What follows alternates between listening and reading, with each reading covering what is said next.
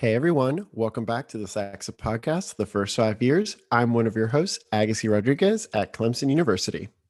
Hi, everyone. This is Erica Aguiar coming at you actually from the University of Florida, but in my room today, Agassy, and so are you. I feel like we haven't recorded in our own spaces in a while. How you doing, friend?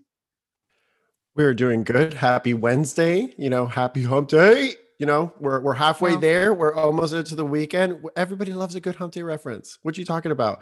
Actually, I just was talking to a friend, and for context, she is not originally from the US, and she only recently learned that hump day was not like a sexual thing. Oh, She had never seen the camel commercial with like the happy hump day from Geico, I think it was Geico. So it was just a moment of, wait, because someone told her happy hump day and she's like, wow, that's really inappropriate. And we're like, what? she was like So calling HR. it was a coworker. She's like, wow, that's really inappropriate to be Oh my saying happy. gosh. It So we're it like, just no, no, shows. no. Here's the commercial.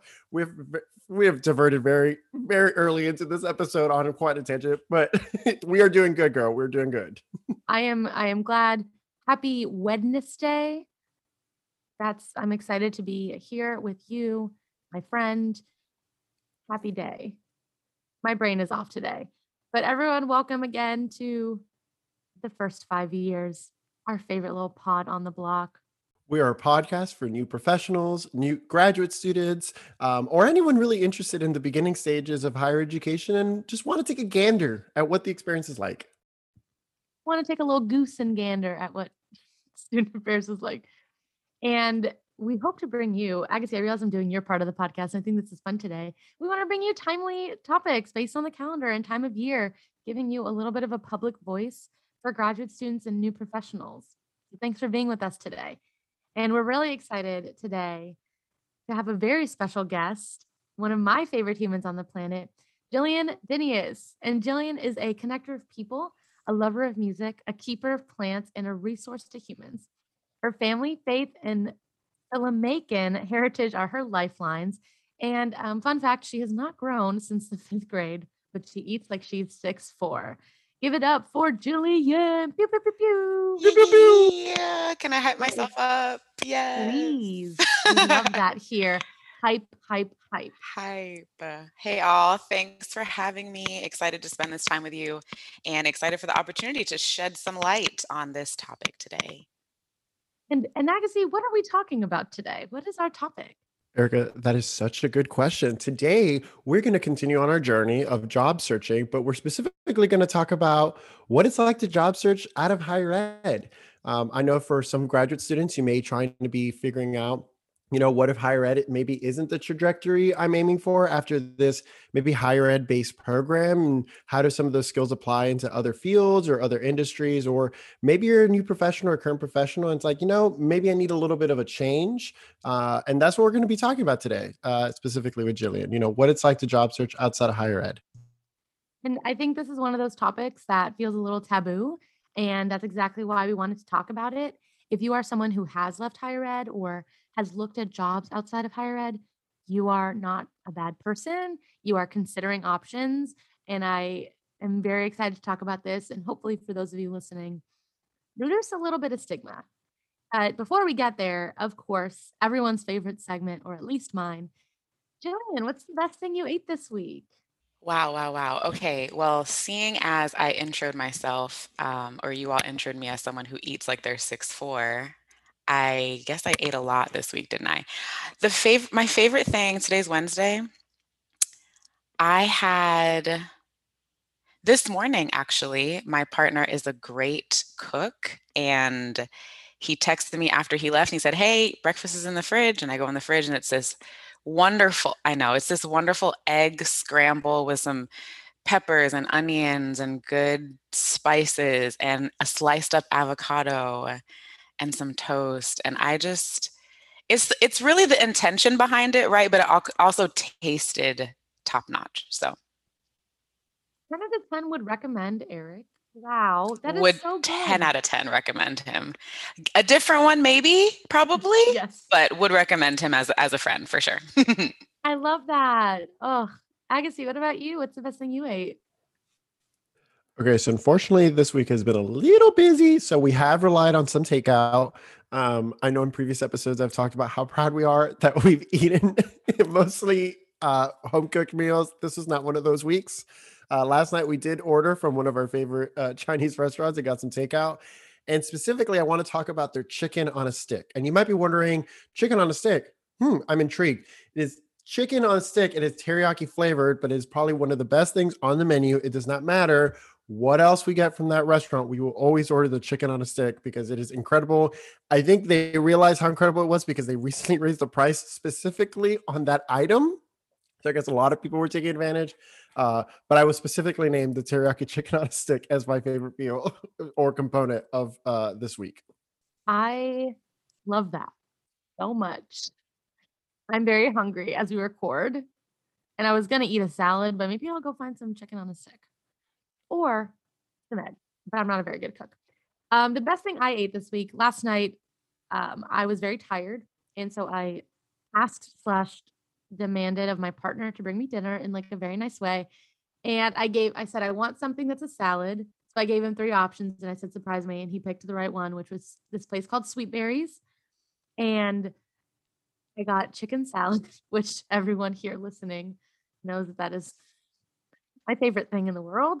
And it was so good. It was so good. Just like a nice little chef's kiss, easy chicken salad. And it really made my day. I have a question. What if he picked the wrong salad, Erica? I What might if have he been picked single. No, I'm just kidding. I'm just kidding. pressure? So hold on. There was a right, hold on. I just need to I interrogate this know. a little bit. So you gave him three options, but there was a quote unquote right option. We be knowing what we're doing. Can I just say Okay, that? yes. We know how to get our way. You are not wrong, Agassy. I know what I did. What's funny is that I constantly gave Carter options and then or there'll be like a last of something left in the food that we're splitting. I'm like, no, babe, you can have it. And he'll look at me, he goes, this is a test, isn't it? I'm like, no, it's not. Like, I just go. He's like, I insist, like, have the less egg roll, have whatever it is that we're splitting. And then my favorite thing to do is as he takes his first bite, you really ate it? Like, you really That's wrong. And then he's like, I knew this was a test. I said, no, I'm absolutely joking. But most of the times I am kidding. But sometimes I'm like, wow, you didn't even offer to split that thing? Wow. My gosh. I know who I am. To Brian, I'm so sorry. I don't know that he listens to this. So actually, this will be a test, Brian. If you, when this episode comes out, if I don't hear you comment on this, I will know that you didn't listen, and I won't do anything about it because I hate confrontation. But I'll be sassy about it. Oh, I Okay, kind of want to anyone- low-key send him the link when this is posted just so he can get some points. Okay, great. Okay.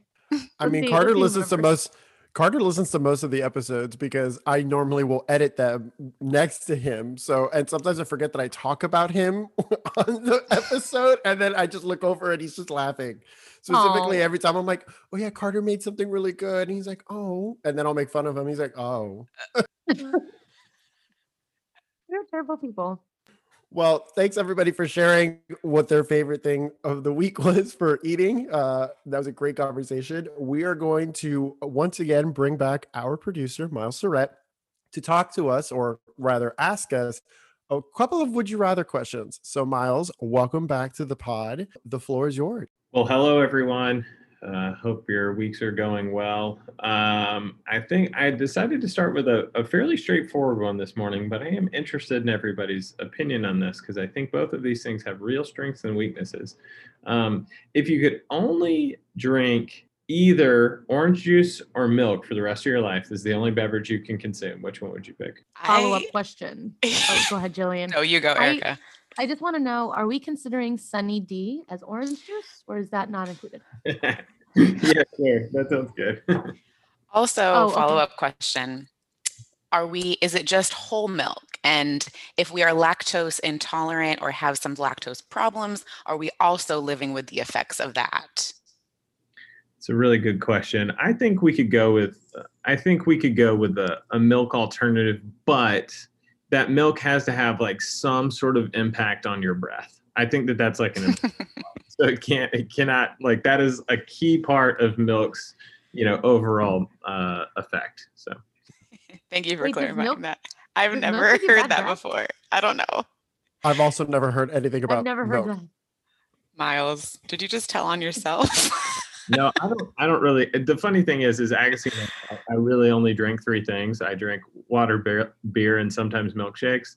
And so I don't drink either of these things because the weaknesses just outweigh the benefits. But for me personally, but y'all don't have this option here. But We if don't. people who drink, like those people, and I know there are some, my mother who does not listen to this, drinks like with milk every morning, and she doesn't have bad breath. I'm not saying that, but if you consume a lot of dairy, it definitely impacts your breath. That is a thing. I consume so much dairy because I eat so much cheese.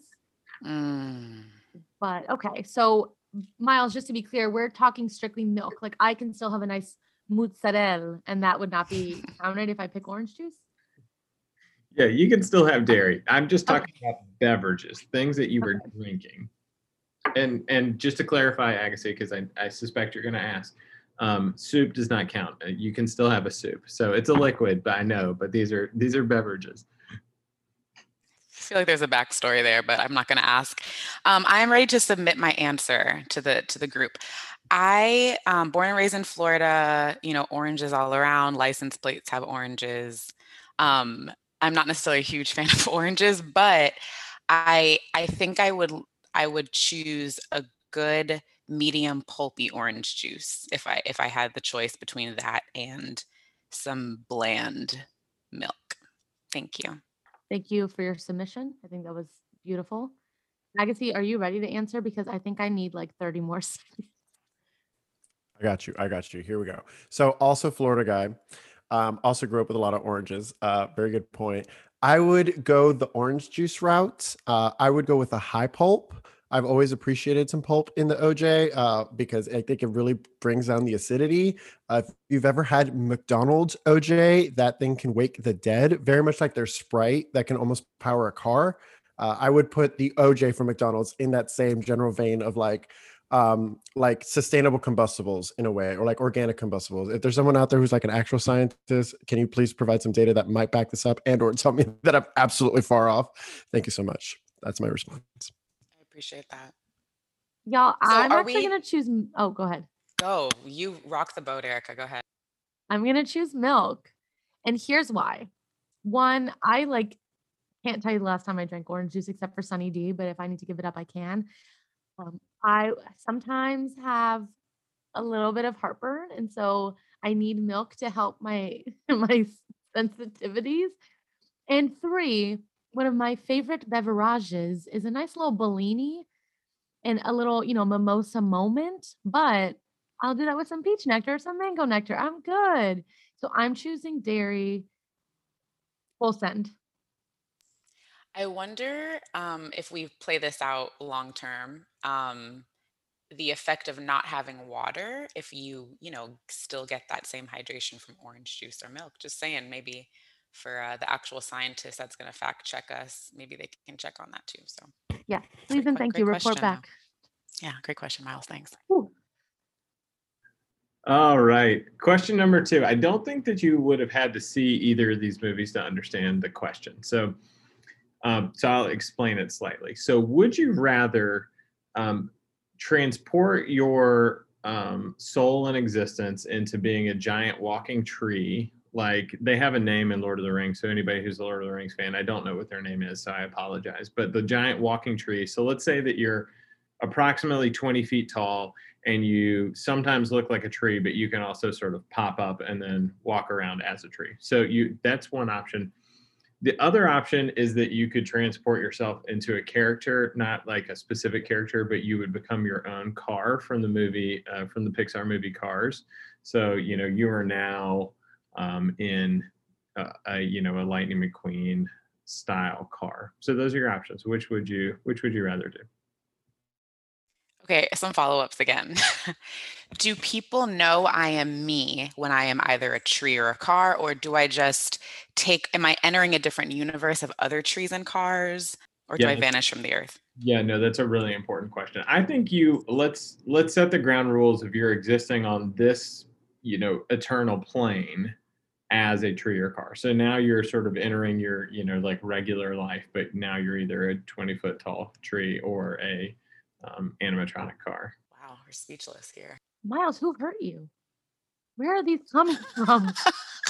I am so thrown. All right, I'm just going to go with my gut answer here. As a keeper of plants and a lover of growing green things, I feel like I have to say tree. I also have a tree tattooed on my body, so I'm gonna go with tree. Final answer. I'm committing to Cars. It is one of my favorite Pixar films. It is also my favorite land at Disney California Adventure in Anaheim, California. And I just think it'd be a lot of fun. I might have more friends that way. But there's not a lot of scientific reason to why I chose this answer. Not the last one. It wasn't very good.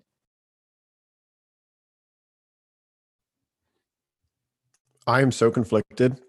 And I will say that there's something so cool about being a 20-foot towering tree, just walking around and looking at people that just really, really sounds right. But I do think I have to go the car route as well, because I can't give up the possibility of possibly going, 90 down a highway and being the thing that is going the 90 miles an hour, not being in the thing. I'm also just curious about what I would look like as a car. I'm really imagining that to simulate the beard. I almost feel like a beard, not the beer. Wow. The beard. I'd have like a black front bumper. Now I'm really trying to imagine what I would look like if I were in the Pixar movie Cars. Would I have what's it wipers? Would they be kind of thicker from my thicker eyebrows? I think they would. With the horn. What color car would you be? I think I'd be a royal blue, a deeper I was gonna blue. guess that. Okay. I love a good dark blue. But yeah. Wow. That's my answer. Miles, next time you ask this, I think the caveat should be that if you do choose Cars, you have to be your first car. Because then Agassy would be yes. or Usnavi. No, Usnavi was not my first, Erica. What? Usnavi was not my first. For context, the car that Eric is referencing, Usnavi, named after, of course, Usnavi from In the Heights, a big fan. He was not my first car. My 2002 Honda Accord. My first car was I think a 96. It was a 96 Mazda 626. Which eventually, a year into owning it, the transmission stopped working correctly, so it wouldn't go past 50 miles an hour. And if anybody's been in Miami or driven in Miami, that is a general issue, because that is a minimum speed limit in a lot of places. Not actually, that's actually against traffic laws. But yeah, I would not be the Mazda 626. It was this sandstorm color. But yeah. All good answers. Yes. Miles, thank you for these. Thank you, Miles. Wait, do you have to answer your own question or no? Oh no, I don't answer. Of course. Yeah. He gets out of it. He gets to drop these philosophical questions and then just leave. Sow chaos into the world and then step out. Erica, to answer your question, as poor Agassy knows, I have many feelings about many children's movies. You can check those out on my non-existent podcast, Dad Rants, where I do deep dives on the immense plot holes in various children's movies. I'll leave you with this. Is Sally from Cars the most acute example of a manic pixie dream girl? I think yes. Okay, bye. And we're left with that. To throw the wrench in, I have never seen Cars.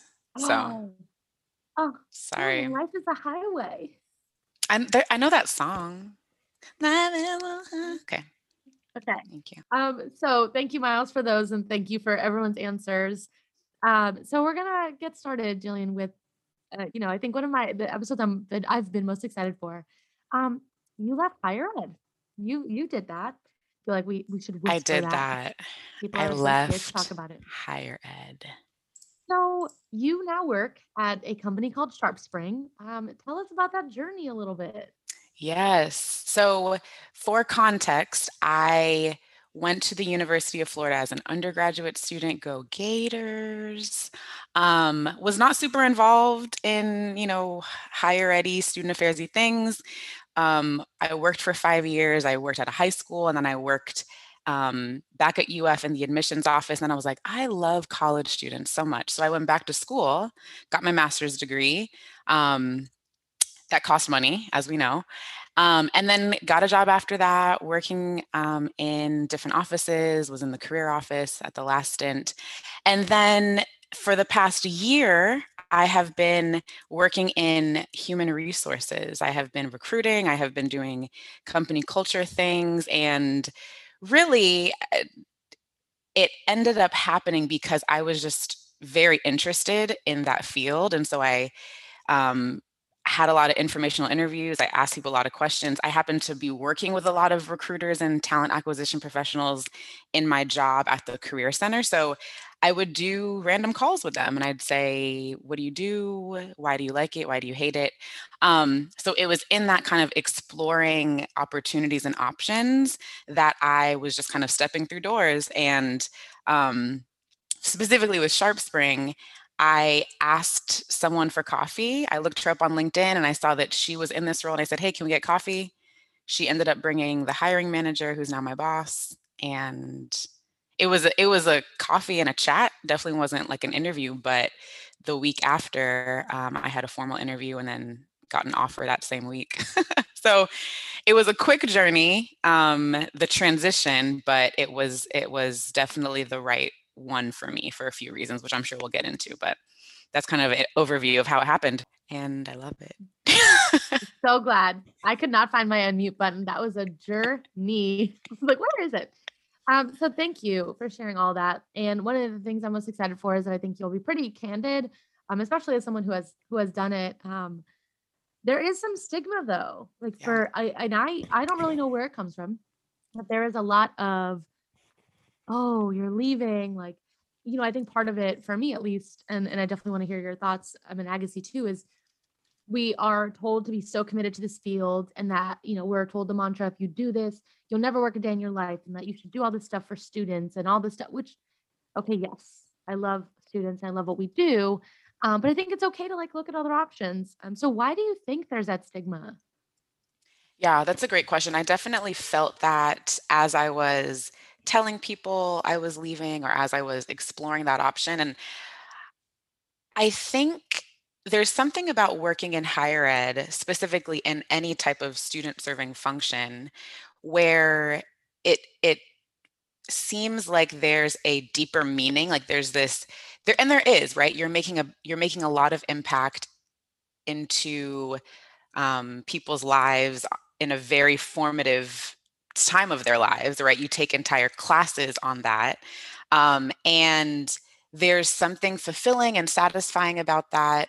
And I think maybe the stigma comes from if you're not doing that, if you want to leave, it's because you don't care, or it's because you don't have what it takes to continue to give and give and give, because there are people who stay in those fields for their entire lives and do it well. And um, I think one of the issues is that you enter the field young, and you don't know how to set good I didn't know how to set good boundaries, whether that was with student relationships, whether that was with coworker relationships. And um, it's a lot. I think also you have to be what I felt was when I was in higher ed, I also had to be not only really giving and passionate to students I was serving, but then also really like politically savvy and very strategic in every conversation I had with the XYZ title and working my way up. So I think the stigma is like when you leave that, it's almost like you're just giving up. It's like, oh, okay, well, I guess you didn't have what it takes. And again, no one said that to me. Nobody even, I think, indirectly kind of hinted at that. But it's definitely there. And I think especially you get a master's, you do all these things, and if you choose to leave, it's like, oh, well, dang. Well, do you know how to follow through? Like, do you have the discipline and the focus to stick with something? So I think that's where it comes from. Um, Honestly, though, I haven't. I felt it in the beginning, and then since then, it's been so freeing to talk about it, especially. So,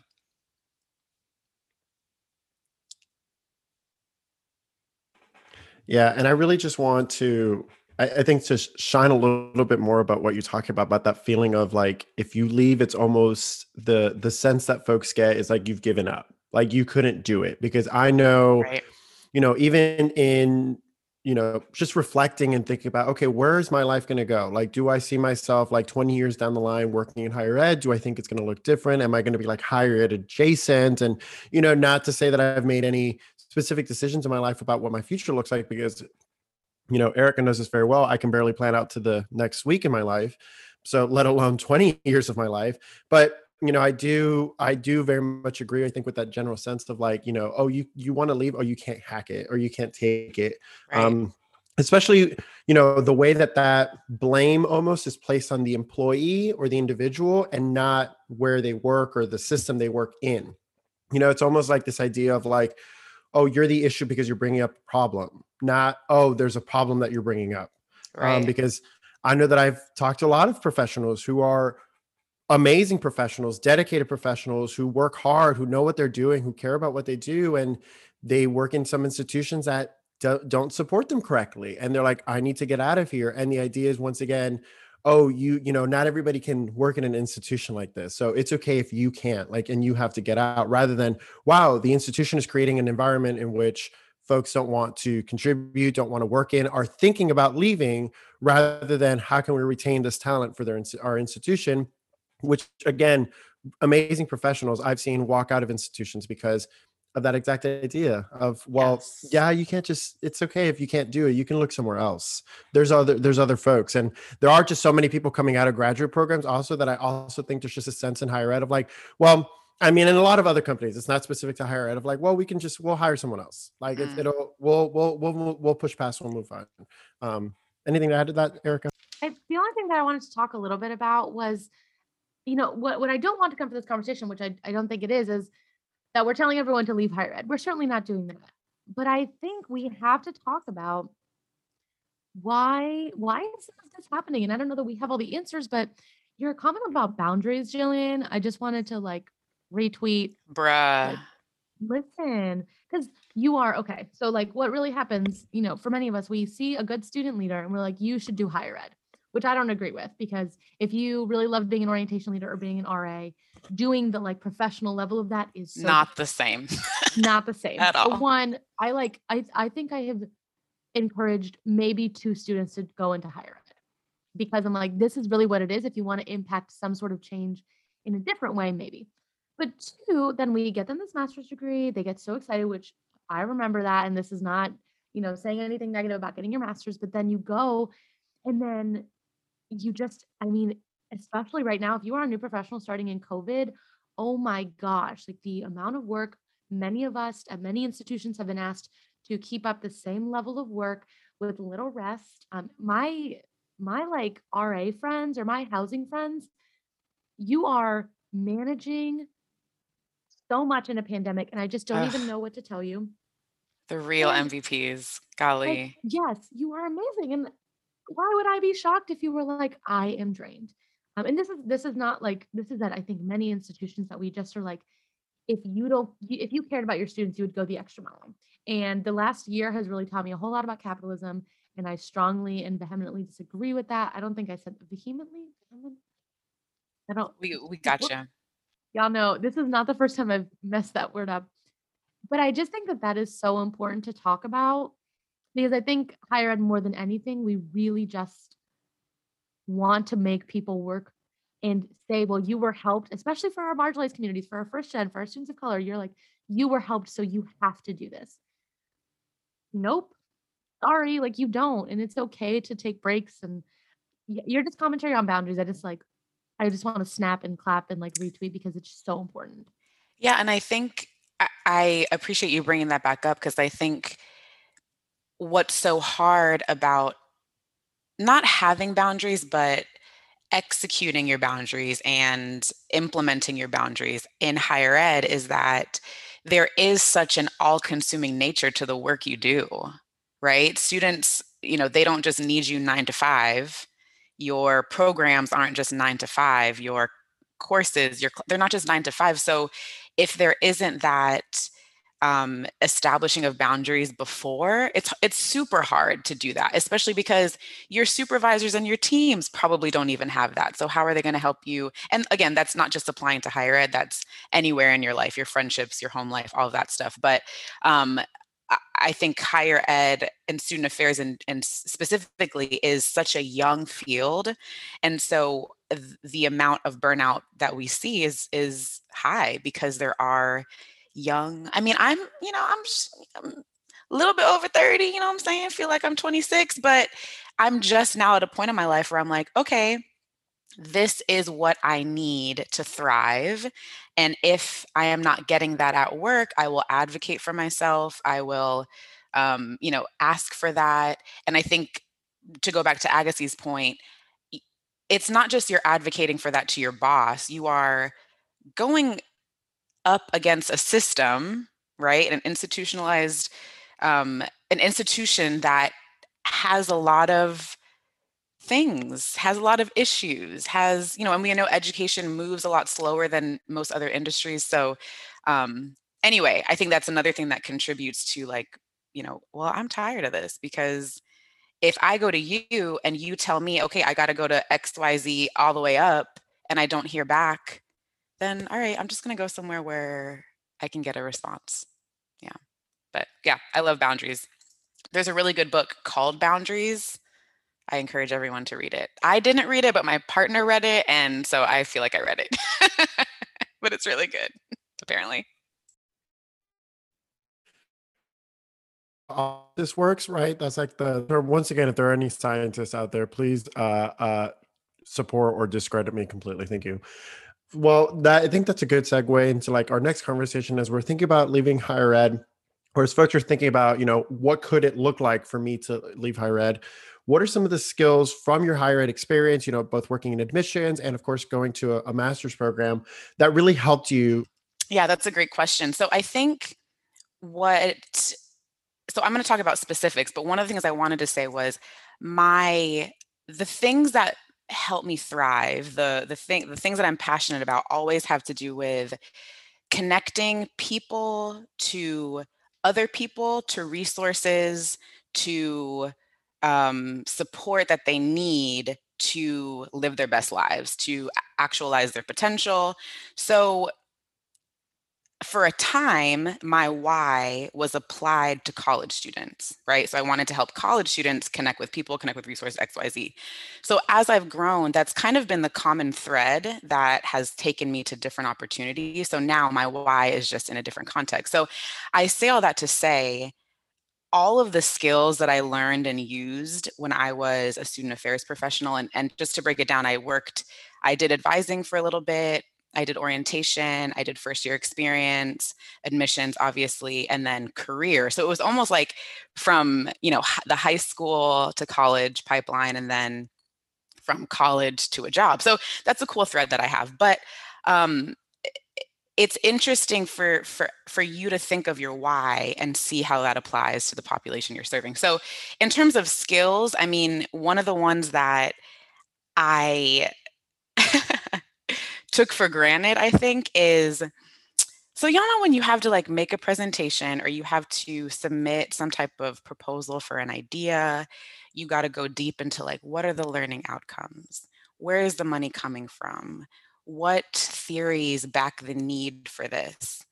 In my experience, and again, to give context, I work at a medium-sized for Gainesville tech company. We build a digital marketing platform to help companies and automate and customize their digital marketing. So it's innovative, right? It's fast moving. We don't have time to talk about, meet about an idea or an activity. It's where's the need, let's do it. But I have found that if I am able to, advocate for why we're doing something, it gets me 10 steps further along than if I just say we need to do this. So that's something that I think is a really, really good skill that I took for granted. I always rolled my eyes, to be honest, but that's a good skill. Anything that has to do with like connecting people. So I think about orientation and new students and first year experience, anything that you can do that helps you communicate empathy and build empathy, I think is a huge skill that has helped me in my role. And my role is, again, recruiting, talent acquisition, employee engagement, and kind of culture initiatives. So networking, anything that has to do, like literally anything that has to do with, I get praise all the time about how I'm so energetic, and when I come into the room and I'm like, bro, have you ever met a student affairs professional? Like, we are all like that for the most part, right? Some of us, like, it takes a lot more, especially in this time, to like bring that out. But um anywhere where you can kind of build the energy in the room and capture that, I think is a huge skill that has really helped me in my role. And then I've been surprised by how much um, in higher ed, for better or for worse, we have to think about diversity, equity, and inclusion all the time, right? Especially when we're dealing with students, and it's, and I say for better or for worse because I think sometimes it's talked about just as like, okay, we have to check box this, like let's talk about this, but that's something that's, it's not normal outside of higher ed. In the corporate arena, if you're not in the D&I space, it's, I mean, I'm not saying people don't think about it or don't care about it, but it's not as talked about as it was in student affairs circles. Does that make sense? So that's something else that I'm like, obviously, well, not obviously, for those of you, you're not watching, but I am a woman of color. So when I said Filipino, I am half Filipino, half Jamaican. I am a Black woman. I am an Asian woman. It's been a long journey to identify confidently as those things. But obviously, me coming into a space, I kind of bring that mindset already. But even outside of that, I think coming from higher ed, I am leaned upon and called upon to give insight into how that process of development can affect people and things like that. So those are some of the things off the top of my head that have helped me. So any people skills, bruh, people skills. And balancing a lot, because you're balancing a lot in higher ed. And so in my role now, I'm always at some moment talking to like 5 different hiring managers and 30 different candidates about 12 different jobs, as well as, organizing a welcome committee for our new hires. So it almost, when I talk about it, it could almost sound like I'm still working in higher ed with just different titles. So hope that Thank you. answers. Yeah, Of no, course. that's so helpful. And I think sort of along the same vein, if I could ask this super briefly, because I think you're on a good roll. Any advice for students or for folks who are doing this, who like are maybe seeing that first job description and are a little excited? Like, what do you think? Yes. So stay excited. I think that was the first thing I saw. I think I read a job description and I thought that they had interviewed me, because I'm like, is this my diary? Like, did you read my journal? Because this job description sounds like me. Because it's true, like you see this and you're like, oh my gosh, like I could do that.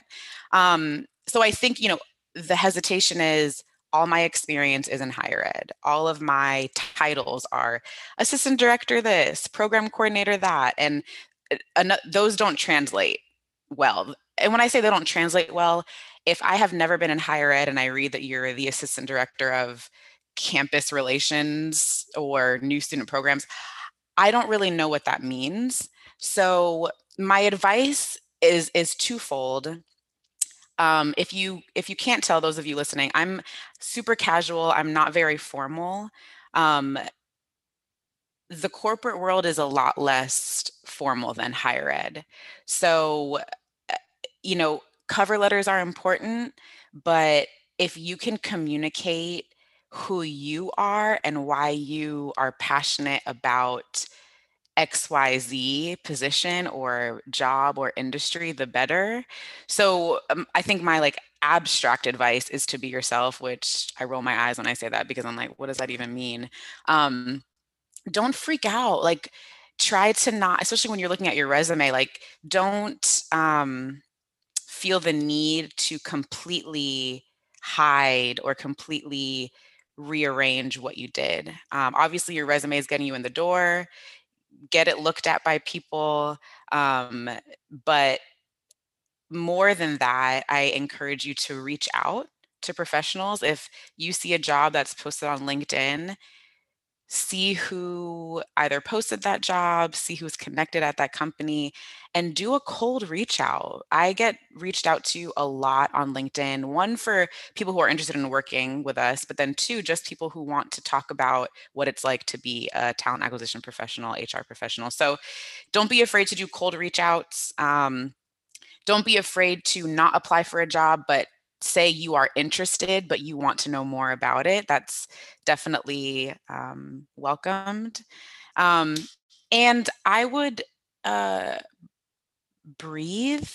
I think, anyone that's thinking of switching careers or switching industries, that's a big deal, right? It's a big transition. Um, but don't think that it's the end all be all.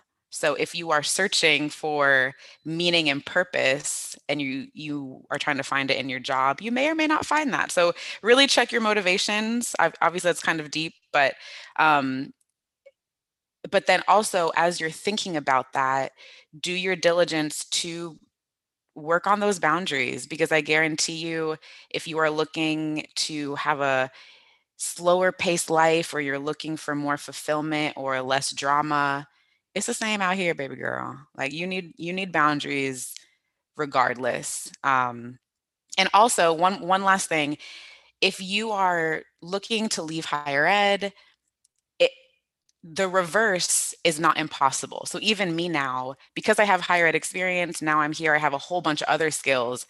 Higher ed people, higher ed student affairs departments, they want people from the outside too. So don't ever think that you can't always go back. Obviously, there's another conversation with that, and there might be stigma with that, but it's not the end of the world either way. But it's definitely been an eye-opening and exciting experience and journey for me thus far.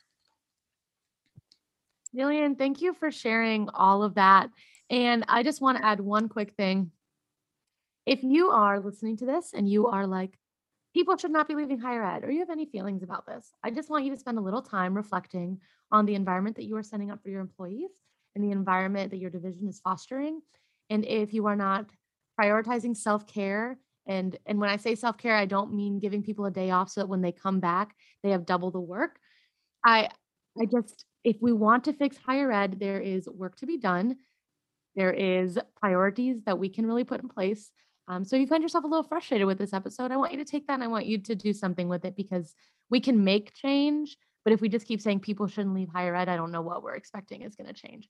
And I will step down from my soapbox. Y'all didn't see me do a little body roll to get down, but I feel very strongly about this. So Yeah, and I will say your supervisor has a big impact on that. So, um, not saying that I left my supervisor, not saying I left my manager, but if you don't feel safe, if you don't feel comfortable talking about this with them, just like Erica said, I would encourage you just to reflect and spend some time doing some introspective thought, journal a little bit. yes, thanks so much, Jillian. You've been a joy, an honor, a It's been privilege, so fun.